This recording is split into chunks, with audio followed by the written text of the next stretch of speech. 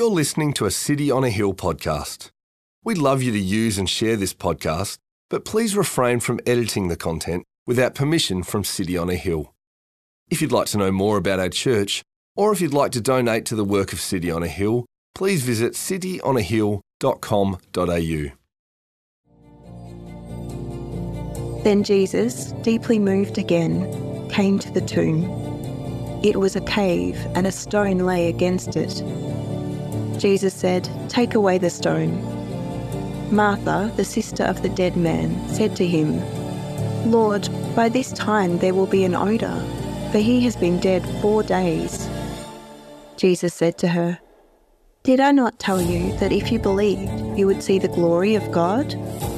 So they took away the stone. And Jesus lifted up his eyes and said, "Father, I thank you that you have heard me. I knew that you always hear me, but I said this on account of the people standing around, that they may believe that you sent me." When he had said these things, he cried out with a loud voice, "Lazarus, come out." The man who had died came out, his hands and feet bound with linen strips, and his face wrapped with a cloth. Jesus said to them, "Unbind him and let him go." Many of the Jews, therefore, who had come with Mary and had seen what he did, believed in him.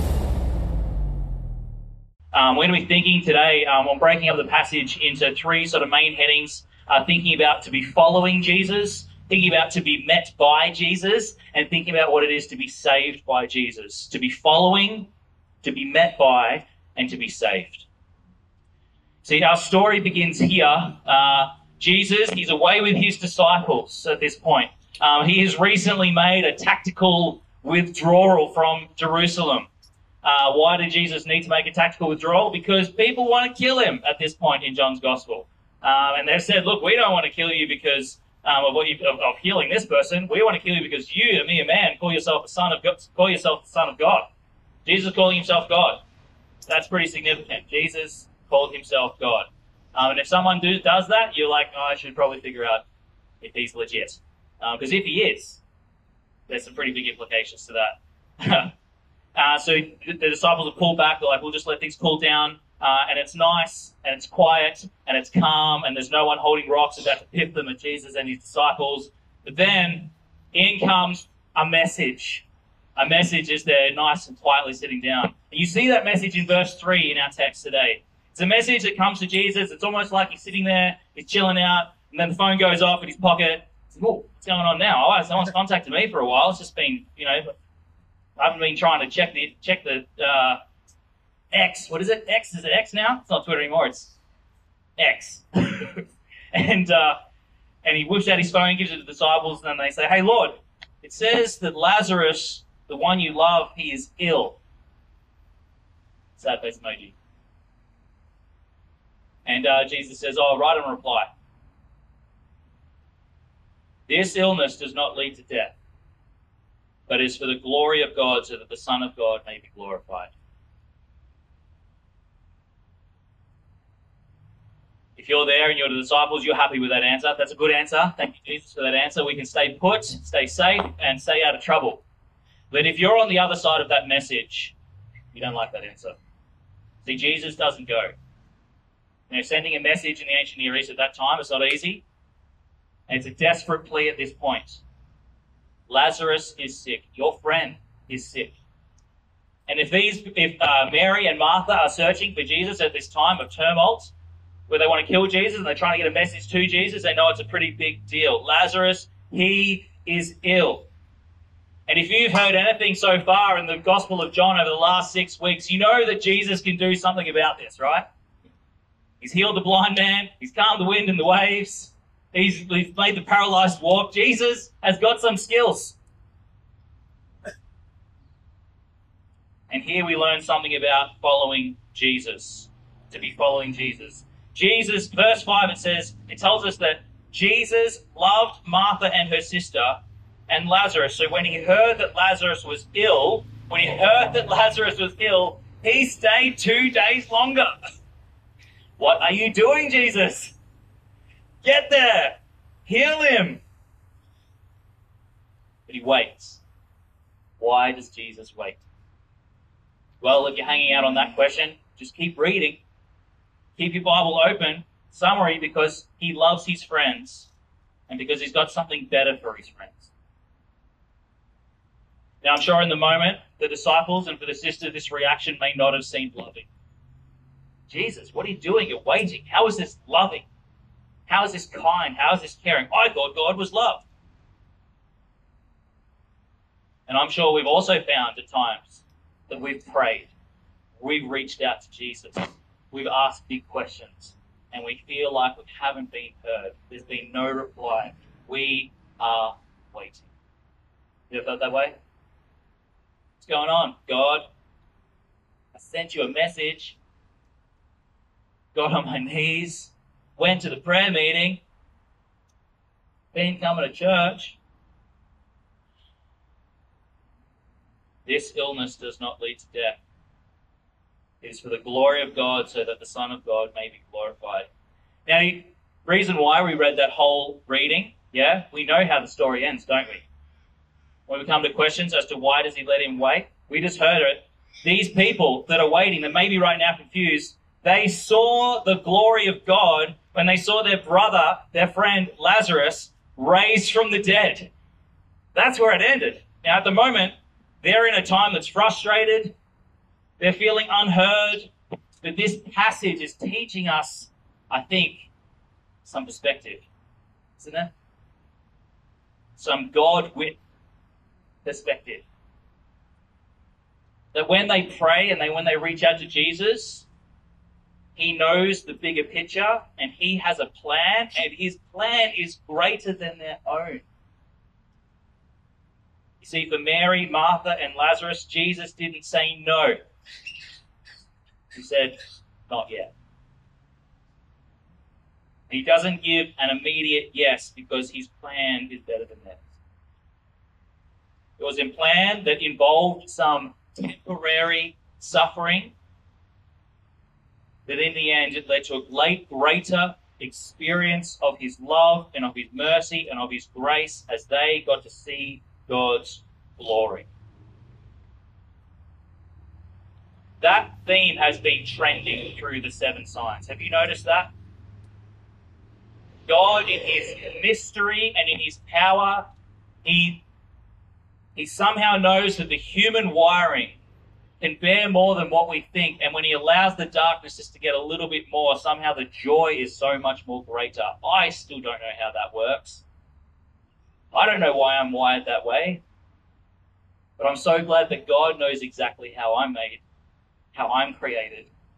And I know that always on the other side, that dawn is so much more brighter and beautiful. So I want to encourage you as we even just launch in John 11, when the times that we feel that Jesus feels distance, the times where we feel that God doesn't care, remember our feelings aren't fact. That perhaps when we feel that God, when he's not answering our prayers or our requests, it's because that in those times he has a greater plan than we have for ourselves. And that's a plan where we'll see his glory in a greater way than we could plan or scheme than we could. Suffering can suck. Suffering does suck. Suffering does suck. But for the believer in Christ, for the Christian, it does lead to a time of a greater experience of God's love and God's grace. And if you are able to take a posture that is focused on eternity and not now on what is temporary, to be following Jesus means that you can trust that everything will be okay. In the end, everything will be okay. And if it's not okay, it's not the end. To be following Jesus means trusting his way won't always be our way. And there's another following to be following Jesus as we crack open these first few verses. Another to be following Jesus. You see, Jesus does decide to eventually go back to Jerusalem, doesn't he? He's like, all right, boys, off we go. We're going back to the belly of the beast. They've sharpened their rocks now. They're bigger. Are you ready? He doesn't say that. Sorry, that's poetic license. And the disciples don't like this plan. Did you notice that? The disciples don't like this plan. And we get to the point where Thomas goes, well, Thomas is one of his disciples, one of Jesus' students, one of his apprentices. And Thomas goes, well, let us go. Have I just died? Has my microphone just died? Yeah. I'm not in glory yet. Sorry. All right. Oh, maybe I need to put this on my other hip. That's the thing. Is that better? Oh, that is better. Look at that. These hips. That's I'm working now. Okay, here we go. All right. Thomas, let us go, that we may die with him. Now, the text offers no comment as to his tone. We're not told whether Thomas was, let's go. Let's go die with Jesus. Or was Thomas, this is how I picture Thomas, let us go. We will die with him. It's charging back in, belly the beast. We don't know. But whatever it was, you know his posture. We know what was coming. It was a posture of sacrifice. Let us go that we may die with him. Being a follower of Jesus is a posture of prepared to sacrifice. C.S. Lewis says that when Christ bids a man, he bids him come and die.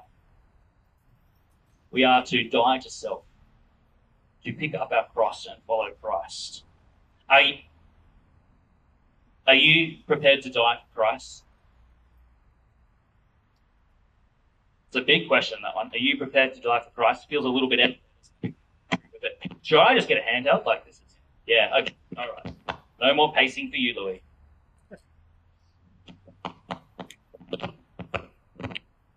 Oh, maybe that's the thing. That thing was all wobbly. Hold on, we will try again. It has a threaded screw thing on there, but it doesn't fit. I don't know. I just teach the Bible. I don't know stuff about that. That sounds better. I think we're doing better. All right.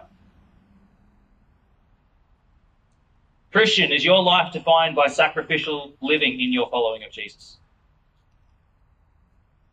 Or what aren't you prepared to sacrifice for Jesus? What aren't you prepared to sacrifice for Jesus? Do you have some stuff? There's some like little personal private stuff like, I'm all for Jesus, just not this stuff. Yeah? What aren't you prepared to give up? Let us go that we may die with him. That is what it means to be following Jesus. Because take note, if you're still clutching onto something, it means you've got no room to hold on to him. It's like, any Simpsons fans here? Homer with his hand in the vending machine. I feel like that's a anyone? And they're going to cut off his arm. Yeah, we got some Simpsons fans here. Come on, they're going to cut off his arm because his hand's stuck in the vending machine. He tried to reach and get a Coke can. Going to have to cut off your arm, mate. And then just before they cut the blades, it's like, hold on a minute, are you still holding on to the Coke can? He's just like, yeah. Like, just let go of the Coke can and you'll be free. He lets go and everyone laughs at him. He pulls his hand out. It's like, ugh. You know what that is? That's a picture of not being prepared to sacrifice your life for Christ because we're too busy holding on to the stupid Coke can. Jesus says, let go of the Coke can and take hold of me, eternal life. To be following Jesus, to be met by Jesus. Let's meet Mary and Martha. Back to Bethany they go, back to Jerusalem, and here we meet Mary and Martha. This isn't the first time we've met Martha and Mary in our Bibles. We'll recognize Martha and Mary. Martha sometimes gets a bit of a bad rap. She's the one that's like running around the house, busybody Martha. Mary's the one that sits at Jesus' feet. She's like, oh, be more like Mary and just, learn from Jesus. But Luke records that we can sort of tell that Martha and Mary, they're like typical siblings, typical sisters, two daughters, chalk and cheese, all right? You've got Martha, she's the responsible one. She's ordered, she likes things to be worked out, and, she likes routine. She's got the labeling machine for all the spices in the spice rack, and all the jars look the same. She likes a church service to be a very particular way. She knows what she's doing at any given time. Martha is probably a Presbyterian. Church joke. And then there's Mary. Mary, man, she's passionate. She knows how to express her feelings. She's the one who John has already reminded of us earlier in this chapter, that Mary was the one that washed Jesus' feet with her hair. Now, I don't care what culture you come from. That's just straight out weird. Is that normal? I don't know. But it's beautiful, isn't it? It's beautiful. We've got Mary. Her affection for Jesus is beautiful. She's a woman that has her own personal, passionate ways of showing her love for Jesus, sometimes making other people feel a little bit uncomfortable. She's probably a Pentecostal. I've spent time in both these churches, so I'll take shots from both. It's all right. And someone can stereotype me too. We got these two sisters, two different sisters, but we've got the same situation, don't we? Two sisters and Lazarus, their brother. They love Lazarus. They love their brother and they love Jesus. Two sisters, same family, come from the same factory, same upbringing, and they've got the same grief, the same brother, the same death. Now let's look at these two different sisters, how they meet Jesus. What is it like to be met by Jesus as these sisters? Well, first in your reading, you've got Martha. You've got Martha. And Martha, in her grief, in verse 21, she comes out to Jesus and she says to him, note these words, Lord, if you had been here, my brother would not have died.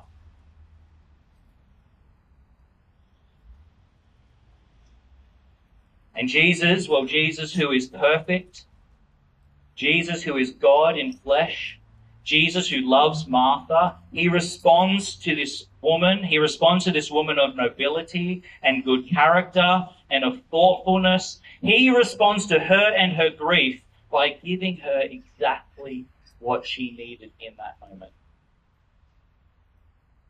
What does he do? He gives Martha words of encouragement and words of truth. He says, your brother will rise again. She says, yes, I know. And Jesus, he continues his comfort and counsel and his consolation by then giving her a wonderful, thoughtful, reformed Presbyterian answer, doesn't he?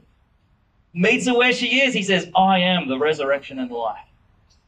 Whoever believes in me, though he die, yet he will live. Everyone who lives and believes in me will never die. And he asks, do you believe this? He asks, do you believe this? Engages with her thoughtfully, intellectually, through her mind. And Martha responds with what she knows, and she says, I believe that you are the Christ, the Son of God who is coming into the world. And Martha is comforted as she's met by Jesus, the perfect counselor. And she's able to turn around and go back. How good's Jesus? Gave her exactly what she needed. And is this the way with Mary? These two very different sisters? Well, check out Jesus. Mary notices Martha comes back. What's Martha been up to? She's somehow looking different. She's obviously encountered Jesus. And Martha, she runs out to Jesus. She runs out to Jesus. And you got to picture the emotion of this moment. She falls at his feet, and she looks into his eyes and she cries out. Notice, she cries out the exact same words as her sister. And she says, Lord, if you would have been here, my brother would not have died. Passion, affection, desperation. Now, notice Mary, her expression of grief, it's nothing like her sisters of Martha. It's unique to Mary. Beautiful Mary. Mary's heart is expressed in a tidal wave of emotion. She is weeping. Like the original language here speaks of a cry that when it sounds like they're being like suffocated by their own sobs. You know, their face is blotchy and there's tears coming down. You know, it's like bloodshot, screwed up eyes. You know, just you ever had a good cry like that? I've got 3 daughters. I see it quite often. In the mirror, no. What does Jesus do in this moment? See, Jesus, who is perfect, who is God in flesh, Jesus who loves her, Jesus responds. He responds to this woman of feeling and of passion and of emotion by giving her exactly what she needed in that moment. What is that? The comforting presence of a good friend who will share her tears.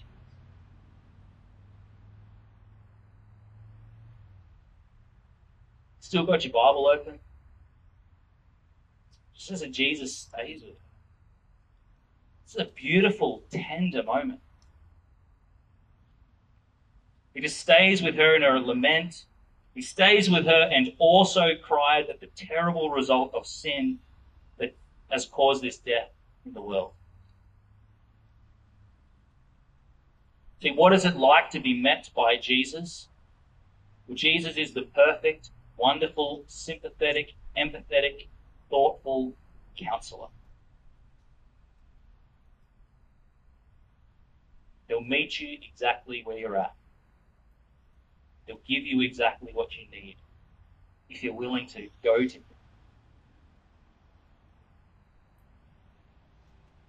2 observations that I think are really important to take away from Mary and Martha here. It's worth commenting on, a couple of side notes, footnotes. First, I think that this picture of Jesus has to be one of the most helpful verses of the Bible when it comes to the question of suffering in this world. If God is so good, then why is there so much suffering in this world? You know, suffering, the question of suffering. Well, firstly, what we see in John 11 is that God, Jesus, cares about suffering in this world. He cares. He really cares. Because we see Jesus wonderfully, perfectly comfort Martha and Mary in their suffering because these women in their grief were completely willing to come to him. And he comforts them. And he comforts them in real but legitimate ways. And he gives them exactly what they need. This should tell us that God is not far off when it comes to our suffering. He's not far off. He's not distant. He's not this emotionally estranged, sitting in the clouds with a stiff upper lip, fatalistically looking down on this world. He's not Buddha, who's sitting there going, oh, well, if you just didn't have any emotion, you wouldn't have any pain or think of suffering. He's not doing that. He's not Muhammad saying, oh, well, God just does what he wants. You have to deal with it. He's not an atheist. He's just like, well, this is just the result of a bunch of chemical reactions that have all collided at this moment, and the reason that you're crying is because it's a sympathetic nervous response because you need to get the dust out of your eyes because you're obviously rolling around to, I don't know, my logic can't go so far because I'm not willing to come to God. Excuse me. Jesus, through his life and through his words and his actions and through his reactions, Jesus, he makes God known, and he shows us that the God of the Bible is one who is willing and who wants to meet his people where they are so that he might begin to give them and lead them in exactly what they need. So generous. So kind. Do you believe this about Jesus? Do you know you can go to Jesus at any time in the mess and the muck of this world? You can. Like, does this change your perception of that the secular world might tell you about the God of the Bible? Like, look at what he's doing here. This is beautiful. I wish I was more like this.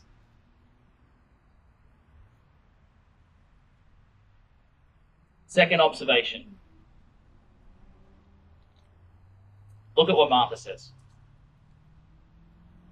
See, Martha has her greatest moment of theological clarity in her greatest moment of sorrow and calamity. Check this out.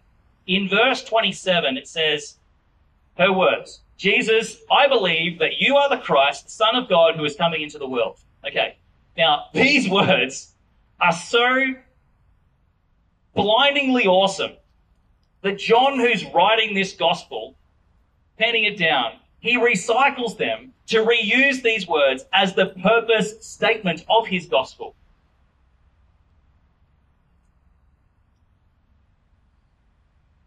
This profound revelation of who God is, who Jesus is, comes at her deepest and darkest moment.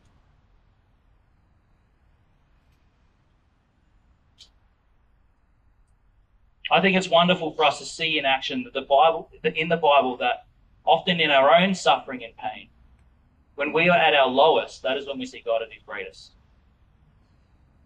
I know that in my own life, the moments of my greatest desperation and pain and hardship, I've had those moments where it's like, man, when Jesus is all you have, it's all I need. The rest was just a distraction. So I really want to highlight this because some of you right now are suffering. Some of you tomorrow might be suffering. Some of you in 2024, it might be a year of suffering. It could be a worse year of suffering.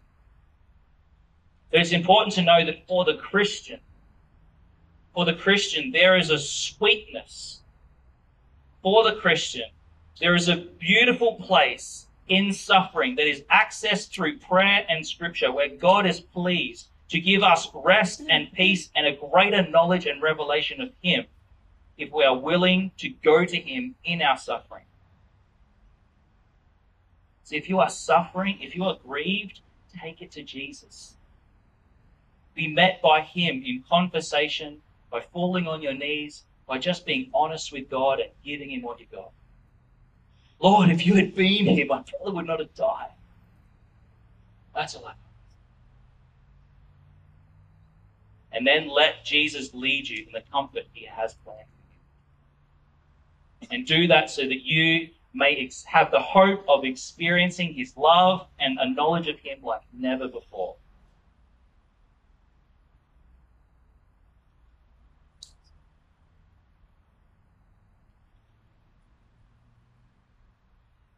This is what it's like to be met by Jesus. One last person to be met by Jesus. Lazarus. Jesus, at this point now in the story, he's come to Lazarus' tomb. The crowd has now followed Mary, and it's now fully formed, and this crowd is swarmed around Jesus. And Jesus can hear between the snot-filled sobs of Mary and those that are grieving, he can hear the crowd murmuring, "Could not he who opened the eyes of the blind kept this man from dying?" And Jesus can also see. He can see around him family members and friends who have had their joy sucked out of them because of this death that has afflicted them in the loss of Lazarus. And Jesus can feel. Jesus feels this mass sensation of sorrow that exudes from the crowd because they all now stand before this tomb. The tomb, this ugly tribute to sin's curse and death that has taken their friend Lazarus. And the text tells us that emotions are welling up in Jesus' heart. Emotions that the text describes as Jesus being deeply moved. Deeply moved. Here, the language of Jesus being deeply moved, it's the same language as indignation or anger. Deeply moved doesn't really give us a good appreciation of what's going on. It could also be known as the language of a snorting animal. See, because the curse of sin and how it brings death and hopelessness inside Jesus right now, as he looks at this tomb, in him is a building rage. And it's in this moment, there is a welling up of anger, and he sets his face towards this tomb in order to charge it down like a raging bull. And it's in this posture with the crowd looking on, Jesus having just wiped the tear away from his eye, he says the most outlandish thing he possibly could have said in this moment. Still got your Bible open? What's he say? Take away the stone.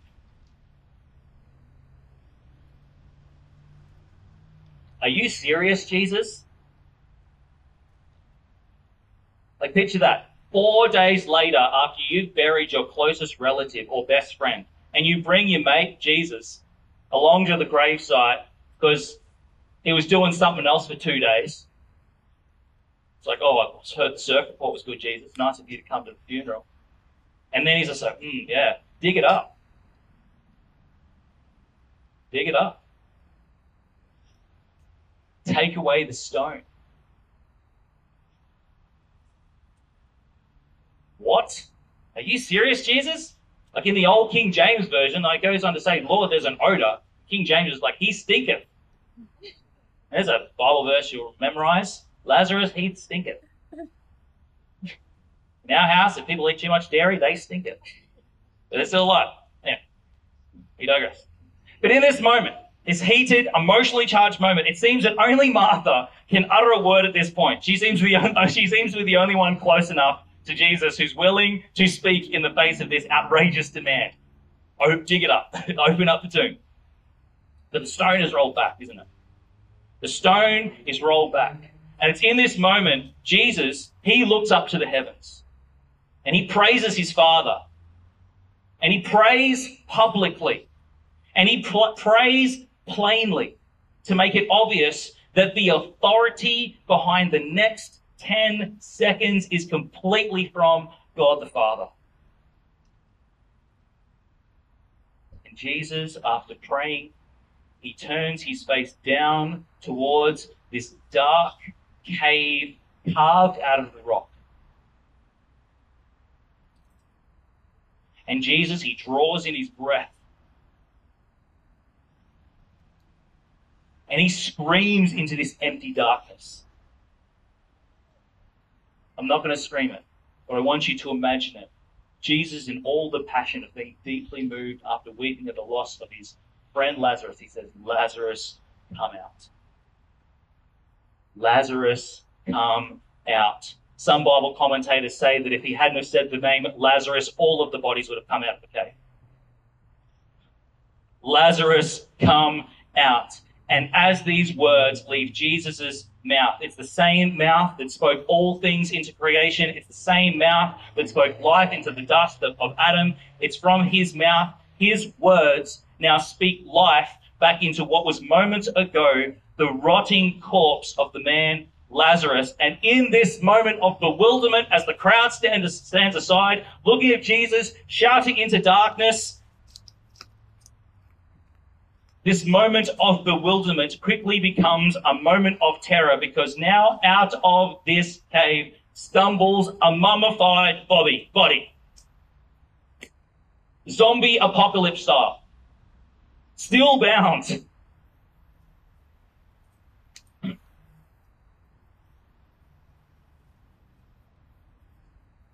The light of the world just made a demand to the darkness of death.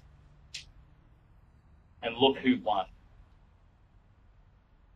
Out of the cave comes Lazarus, still bound, stumbling from the darkness towards the light of the world. And what a moment. A moment for all to believe that Jesus is the Christ, and that by believing, you too may have life in his name. It's a moment where there is so much clarity that comes in the rising of Lazarus. It's a moment where all of the ambiguous claims in this story find their foundation and fruition. There's absolute clarity that rushes into the minds of Mary, Martha, the disciples, of everyone that's been engaging Jesus in these last 4 days. There's clarity in Jesus' reply message that this illness will not lead to death. It's for the glory of God. There's clarity in Jesus' words to the disciples that it was good that he was not there so that they may believe. There's clarity in Jesus' declaration to Martha, I am the resurrection and the life. There's clarity in who Jesus is revealing himself to be. There's clarity here for you today. That this historical, actual, factual, verified by many witnesses and written and recorded for our joy, that Jesus is the Son of God, sent by God the Father, and empowered by God the Holy Spirit for the salvation and life of this world. Do you believe this?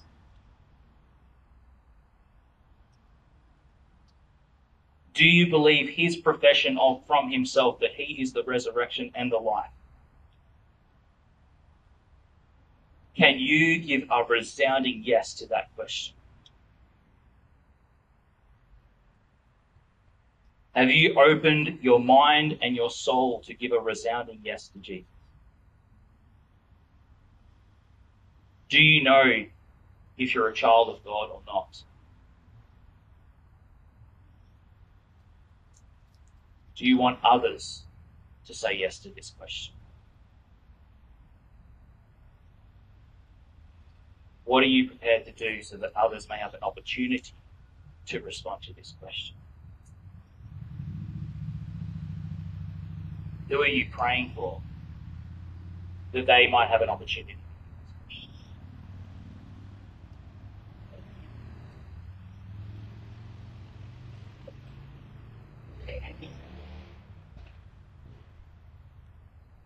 Do you know if you're a child of God?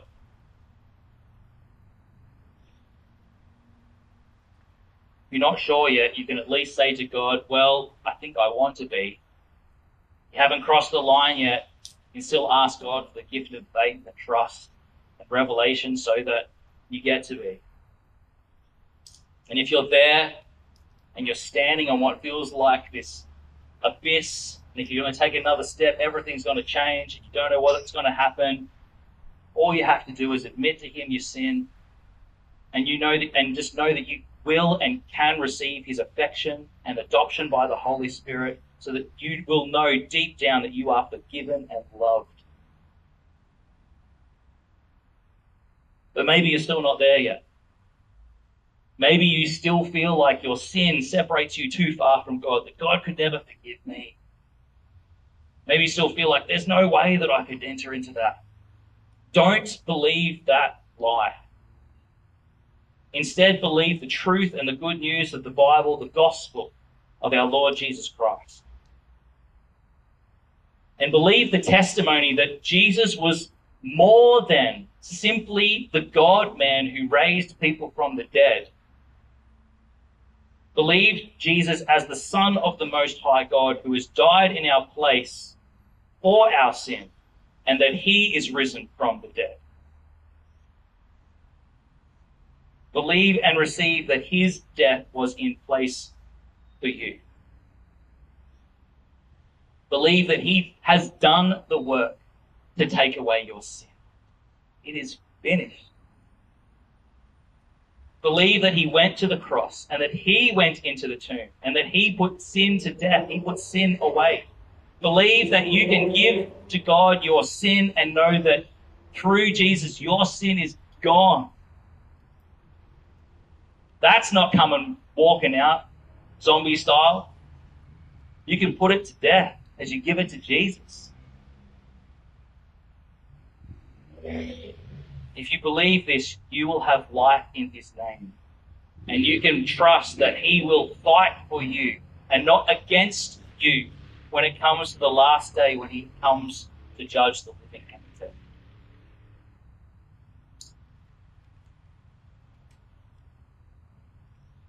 That's scraping the surface of John 10. To be following Jesus and to be met by Jesus. And also to be saved by Jesus.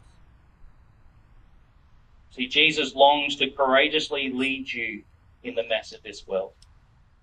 Jesus longs to wonderfully counsel you in the lament of this world. Jesus is prepared to, it's his sweet spot to grieve with you in the suffering of this world.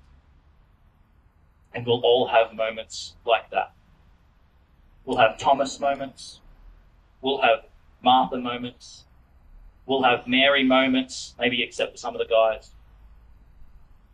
if they're stoic and too cool for school. But I want every one of you to have a Lazarus moment. We're all Lazarus. Dead. Or have been a Lazarus. Spiritually dead, in the tomb, can't come out, can't run out to meet Jesus. But we might be able to hear his voice. Hear the voice of Jesus who says, come out. Come out of your darkness. Stumble forward to God in the person of Jesus. Hear his call. Believe his call. Come out. Get out of the tomb and have life in his name. Jesus offers you this life. Jesus offers you this life.